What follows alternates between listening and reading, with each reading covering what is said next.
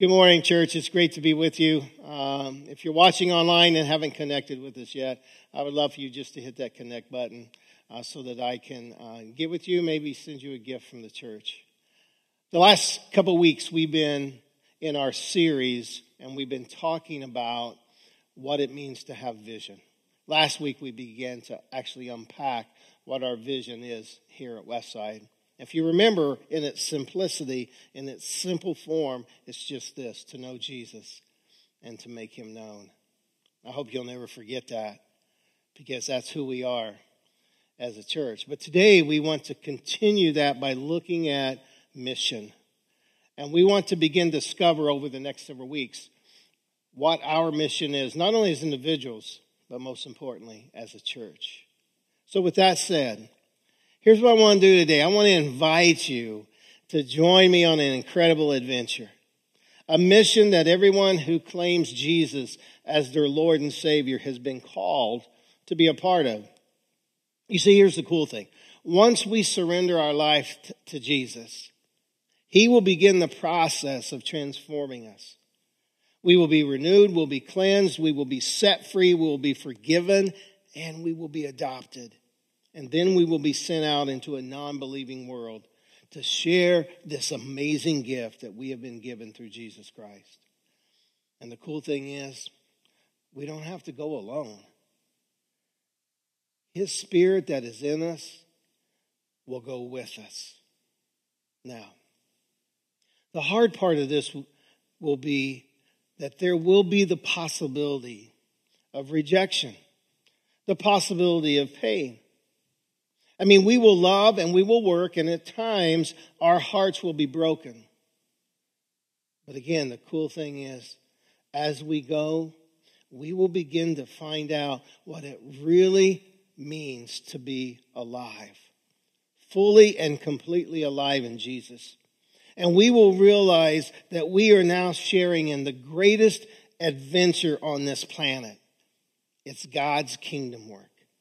You see, God is called, and he has chosen every one of us for a purpose, for a mission.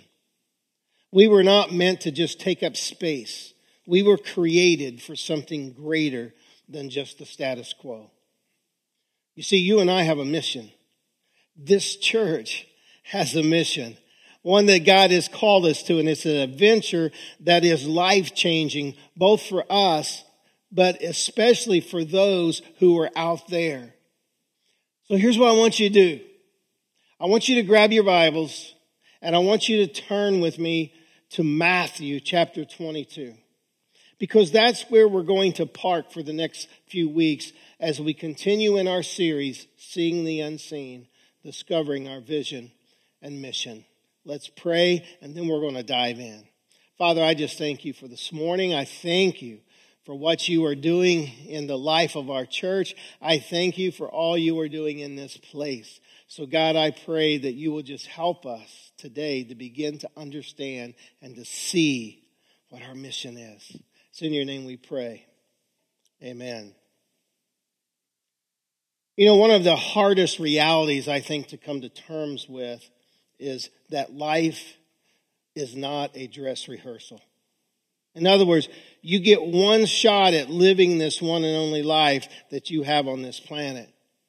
One shot at living every single day well and on mission. But unfortunately, what happens is that we get down the road and we look back only to see long stretches of our life that was lived as an adventure in missing the point. You ever done that? You ever went through life just missing the point?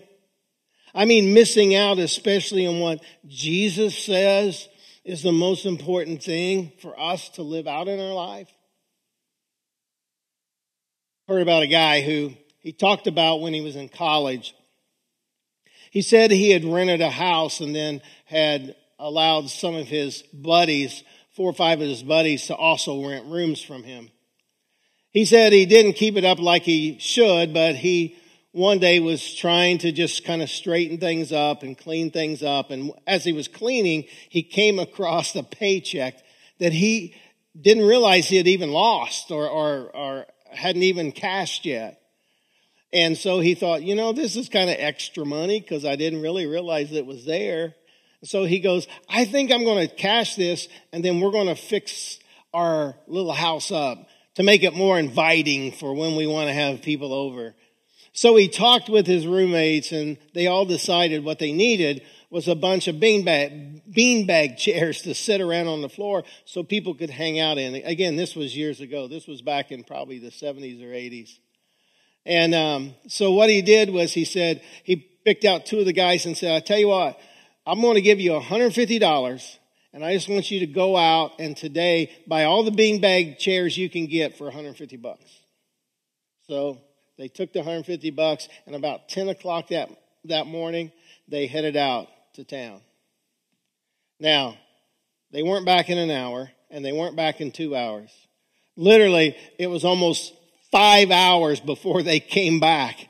And when they came back, they didn't have any beanbag chairs. They had a ferret. Yeah, a ferret. Their job and their mission was to go get as many beanbag chairs as they could for $150, and they bring back a ferret. Now, to be real honest, the guy should have really realized what he was doing when he gave two college guys $150 and what that would probably mean. But they missed the point, right? I mean, they missed the point. This story shows us that it's easy in the midst of the mission that we've been given to get distracted, and we end up missing the point. Here's the thing. If life's not a dress rehearsal, if we only get one shot at living every single day well and living out what's most important, then we need to make sure that we get this stuff right. That we don't miss the point of what Jesus is trying to tell us as believers. Now, here's why I say this. I believe that Jesus was the greatest and wisest teacher who ever lived. He was God in the flesh, he was the Messiah, and he was our Savior. And when people asked him what the most important thing in life was, he didn't beat around the bush. He just told them. The problem was most of them missed the point. And so when you and I read his word and we see or hear what Jesus says is the most important thing in life, I want to make sure that we don't miss the point like they did. I want to make sure that this is something that we become really good at. Not only as individuals, but especially as a church. Here's the bottom line. It is not enough to know what the most important thing in life is. We have to learn how to live it out every single day of our lives. So that's why we are going to unpack this passage in Matthew chapter 22. Because it will help us to zero in on what Jesus says is the most important thing in life. That thing that becomes our mission as individuals and as a church. So as we begin, let me give you some background that'll kind of help set the stage. At this point in the Gospel of Matthew, Jesus is nearing the end of his earthly ministry. In chapter 21, after his triumphal entry into Jerusalem, Jesus goes into the temple and he drives out the money changers who were using the worship of God as a means by which they could make a profit. His actions didn't sit well with a lot of the religious leaders. I mean, they didn't like it that he went in and just drove people away because that's losing money, right? So as we come into chapter 22, you have a group of religious leaders who think that they know what the most important thing is, but who have also just totally missed the point. And so they come to Jesus to try to trap him and to try to test him with their questions because they hope if Jesus will just answer these questions wrong, it will put an end to all this nonsense that's going on with him. So in this chapter, on 3 different occasions, they try to get him to answer the wrong way. The first 2 were by the Sadducees. And Jesus just puts them in their place. Then it's the Pharisees' turn. And in Matthew 22, starting in verse 34, this is what we read. But when the Pharisees heard that he had silenced the Sadducees with his reply, they met together to question him again. One of them, an expert in religious law, tried to trap him with this question. Teacher, what is the most important commandment in the law of Moses? Now, you have to understand that for hundreds and hundreds of years, these religious leaders have totally missed the point because their idea of what was most important was simply this. It was keeping the commands. It was keeping the law. And so over the years, the religious leaders had put together roughly 613 commandments that governed the nation of Israel. And then the Pharisees had categorized them into 248 positive commands. In other words, the things they could do, and then 365 negative commands, the things they couldn't do. And then they were given to the people as a matter of obligation. But again, they were missing the point. Now it's interesting, isn't it, that there's more things they can't do than there is than they can do. And these so-called commands offered no hope, and they offered no grace, and they offered no mercy. They only offered the heavy chains of legalism that alienates rather than reconciles people back to God. And so because of that, there was this constant debate among the religious leaders over which was most important. In fact, they would just get together to debate the question. And it caused them to miss the real point of the scriptures. So instead of debating the issue, Jesus just gets right to the heart of the matter. And he basically says this. He says, if you really want to know what's most important, then here it is. And so in verses 37 and 38, Jesus quotes from Deuteronomy chapter 6, verse 5, which to a Jew, that's a very famous passage. In fact, it was the central section in what is called the Shema, which in Hebrew means hear. This would be recited by faithful Jews at least twice a day, and it was supposed to be taught to the kids, as well as it was recited just before the moment of death. It was that important. Here's what Jesus says. This is what we read. Jesus replied, you must love the Lord your God with all your heart, all your soul, and all your mind. This is the first and greatest commandment. And then he goes on in verse 39, and he quotes from Leviticus chapter 19, and he says this, a second is equally important. Love your neighbor as yourself. And then in verse 40, he just kind of wraps it all up very nicely with these words. The entire law and all the demands of the prophets are based on these two commands. Do you hear what Jesus is saying? I mean, do you hear it? He's saying that if you take all 613 commandments and you boil them down, you'll be left with these two. Love God and love people. He's going, you take all these things that you thought were important and you just bring them all together. This is what you have. Loving God and loving people. Because that's what's most important. And for us as Jesus followers and for us as the church, we cannot afford to miss this point either.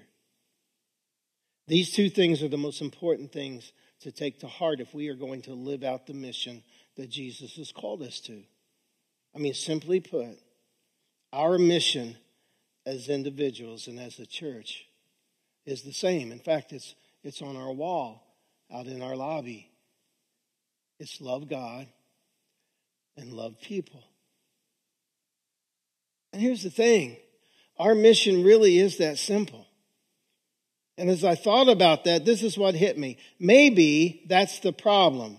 I mean, maybe because of its simplicity, people tend to miss the point. I mean, after all, we think it can't be that simple. It can't be that easy. But it really is. And so, because it can't be that easy and that simple, we create our own laws and we create our own rules for what's most important. I mean, all you got to do is look around our city. I mean, within walking distance of this church, you will find at least 2 Methodist churches. You will find a Presbyterian church. You will find Baptist churches. And then you can go on down and you'll find another large Presbyterian church, a large Baptist church, a large charismatic church. Why? Because we all have in our minds what's most important. And we're not unified on the things that are the most important. So each church comes up with what they think is most important. And so you have this extreme over here where it's legalism. It's keeping the traditions. It's keeping the rituals. It's keeping the rules of the church. It's that legalistic side. Over this way, the far side, you have the emotional, the charismatic side where it's all about how you feel and the emotions that you can create. And then everybody else is just kind of somewhere in the middle. And let me tell you, it causes us to miss the point. And when we live this way, we push God's word to the side and we alienate the people around us as well as those who we are trying to reach for Jesus. And let me tell you, I think that breaks the very heart of God. Somebody said, and I really like this, the art of living is loving. You were created to love God and to love people. You see, our relationship with Jesus as well as the church is not about religion. It's not about keeping a bunch of rituals or rules. It's about a relationship with God and with people. People within the church, people within our community, and people in this world. So with that said, here's what I want to do. I just want to spend a few moments unpacking this first part of what Jesus says is most important, which is loving God. Next week, we're going to look at the application of that before we move on to loving people. But look again in verses 37 and 38. Again, Jesus said, he replied, you must love the Lord your God with all your heart, all your soul, all your mind. This is the first and greatest commandment. Let me tell you, at the end of the day, we can't miss this point. We just can't. Why? Because our love for God is the chief barometer that defines us as a follower of Jesus. You get that? Our love for God is the chief barometer that defines us as followers. Now, there's something else here that I hope you don't miss. And it's this. It's how personal these verses are to us. Look what he said.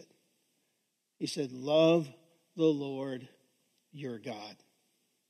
So here's what I want us to do. I want you, first of all, to underline that word love. Just underline that word love in your Bibles. It's the verb agapeo. Comes from the noun agape. Now let me ask you. As you think about love, how do you define love? I mean, what does it mean to you when you say, I love you? What does that mean? Now, here's why I ask that.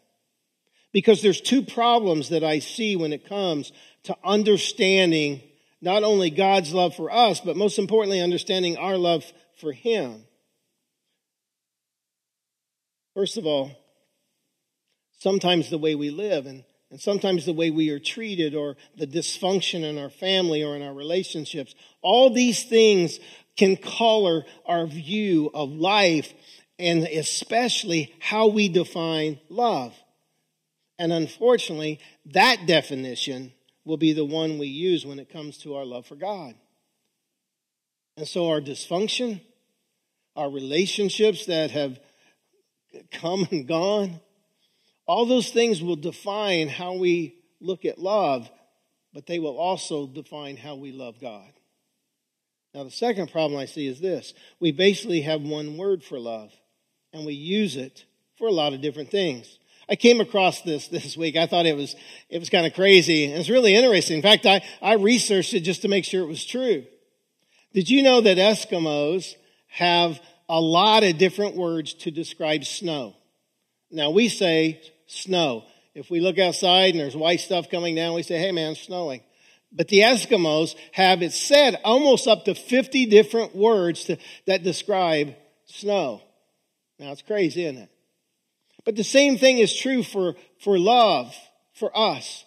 You see, we have one word that describes love, but the Greek language was more defined. So they had at least 4 different words for love. And so when you would hear in Jesus' day someone say, I love you, the word they use would tell you just the kind of love that they had for you, because it was more defined. But again, we just have one word for love. So we say, we love food. I mean, I love food, right? I love sports. I love to play golf. I love to watch golf. Not everybody does. In fact, most people probably don't. But I love tennis. I can't play it anymore, or I haven't tried since my back surgeries, but I would love to. But I love to watch tennis on TV. I love football. I love sports. I love my house. But I also love my wife and I love my kids. Now let me tell you guys, if you love your wife the same way you love food or you love sports, you're going to be in some deep doo-doo. Let me just be real honest with you, right? You see, we can't do that. Here's the thing. When you love food or sports or maybe your pets, you love them for what they give you, what you get out of them. And unfortunately, that's the definition of love that some people have for God. They love him for what they can get out of him. Now, that's not the love the Bible is talking about in this passage. You see, most of the things our culture and our world loves are things that we get something from them. But the love that Jesus is talking about, the point that can't be missed, is a love that gives so that others may have, not one that gets so that we just receive what we want. This is why life can be so unfulfilling for some people, because all their love relationships are based on what they want and what they get from them. And when they stop getting it, they stop loving. And unfortunately, we do the same with our so-called love for God.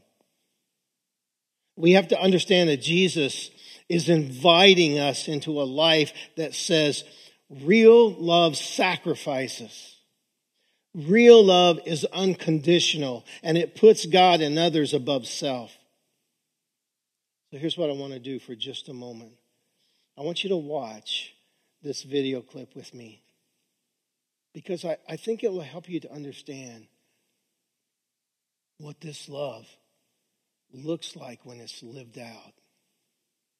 So let's watch. Let me finish with this story. We go to China from time to time, and we train leaders. And this time we brought up 22 leaders from the Hunan province, and they rode 13 hours on a train to get to a hotel that they came up 2 by 2 in these elevators so as to not draw any attention. And then they got to a hotel room, a little apartment room. It's only about 700 square feet. In the little living room, no air conditioning, hardwood floor, 22 sat there. I came in, and when you teach in China, you start at 8 in the morning and you don't get done till 5 at night. You teach the whole day. They were sitting there, all 22 of them, and I looked around and I said, now, if we get caught, what will happen to me? They said, oh, you'll get deported in 24 hours and we'll go to prison for 3 years. I said, you're kidding. How many of you have been in prison for your faith? Out of 22, 18 raised their hands. I thought, no way. I looked at him and I said, you 22 people, how many people do you oversee? Because they were all of these small group leaders, underground church leaders in the Hunan province. I said, how many, if you counted up all the people under your jurisdiction, how many would it be? And they counted them up, and they said, little over 20 million. I said, what? See, we forget there's 1.3 billion people in China.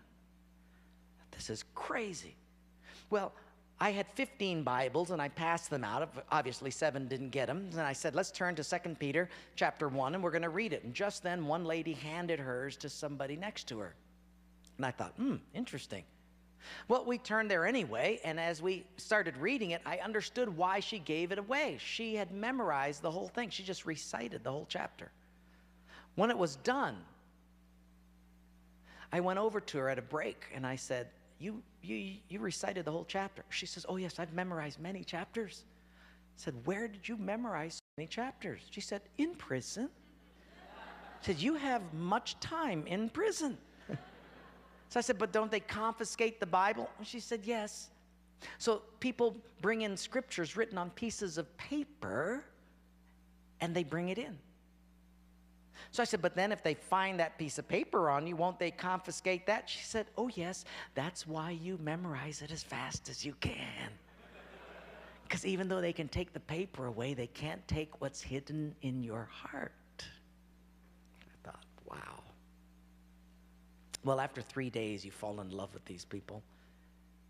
And when it was done, I said, how can I pray for you? I'm going to go back to America, and you guys have been just so wonderful. How can I pray for you? They said, you know, Wayne, you guys can gather like this whenever you want to in America. We can't. Could you pray that one day we'll be just like you? And I looked at him and I said, I will not do that. Big, incredulous eyes looked at me and they said, why? I said, because you guys rode a train for 13 hours to get here. In my country, if you've got to drive more than an hour, people don't come.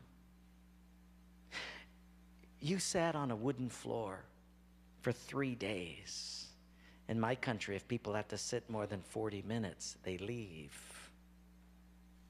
You sat not only here for 3 days on a hard wooden floor, but you did it without air conditioning. In my country, if it's not padded pews and air conditioning, people don't often come back. In my country, we have an average of 2 Bibles per family. We don't read any of them. You hardly have any Bibles, and you memorize them from pieces of paper.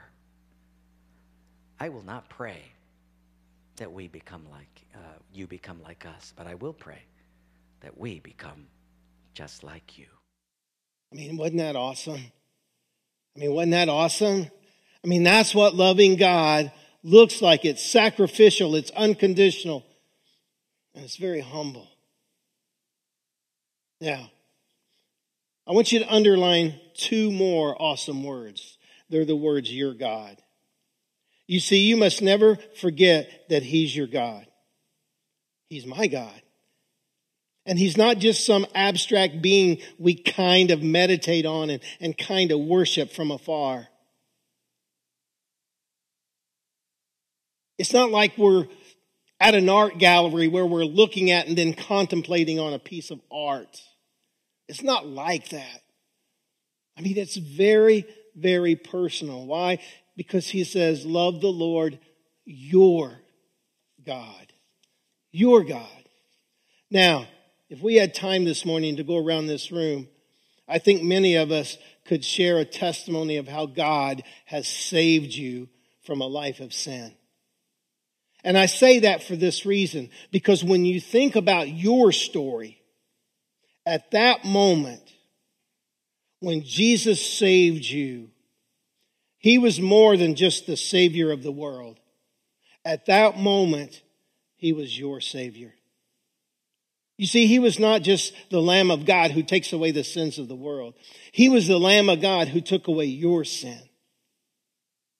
You see, it's very personal, because if you had been the only one around, He would still have died for you. Now let's reflect, and we're going to close.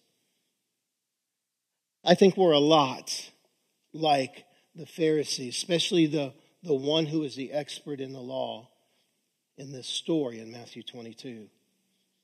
I think we wonder what following God is all about. I think we wonder what the most important thing really is. I think we wonder about what God wants from us and what we can get from Him. But as we wonder, Jesus gives us the answer. And he says it's very simple. It's just love.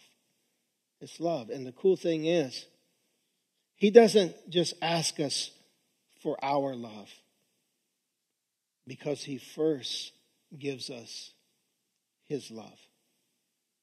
He loves us with all of his heart, with all of his mind, with all of his soul, with all of his strength.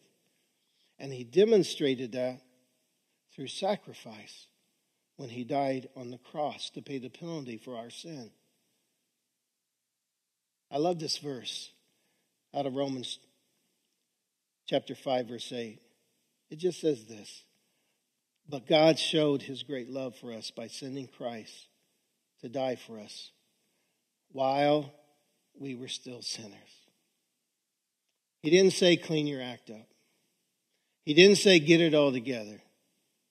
He didn't say you straighten your life up and then I will die for you, then I will love you. No, he did it right in the middle of our sin. He died for us, because that's the kind of sacrificial and unconditional love that he has. Let me tell you, God doesn't want your religiosity. He wants your love. It's what he expects from you. And it's what he has already given to you. The only question left is this: what will you do? What will you do? How will you love? Now, next week, we're going to look at some application of this. And we're going to see just how we can begin to love him back. And to love him the way that he has asked us to. So I'm excited for that. But I don't know where you're at today. I don't know what you've been struggling with this week or this month or this year, this crazy year. But I do know God wants to pour into you. And I do know God wants to help you and to love you. And all he wants back is just your love. And if you don't understand the love of God, you can go to our Next Steps page and you can watch the video on the love of God. I think that will really help you to begin to get a handle on this. But if you've never accepted Jesus into your life, that's really the beginning point. It's just coming to him and saying, God, I'm a sinner and I just need you to save me. And just give your life to him.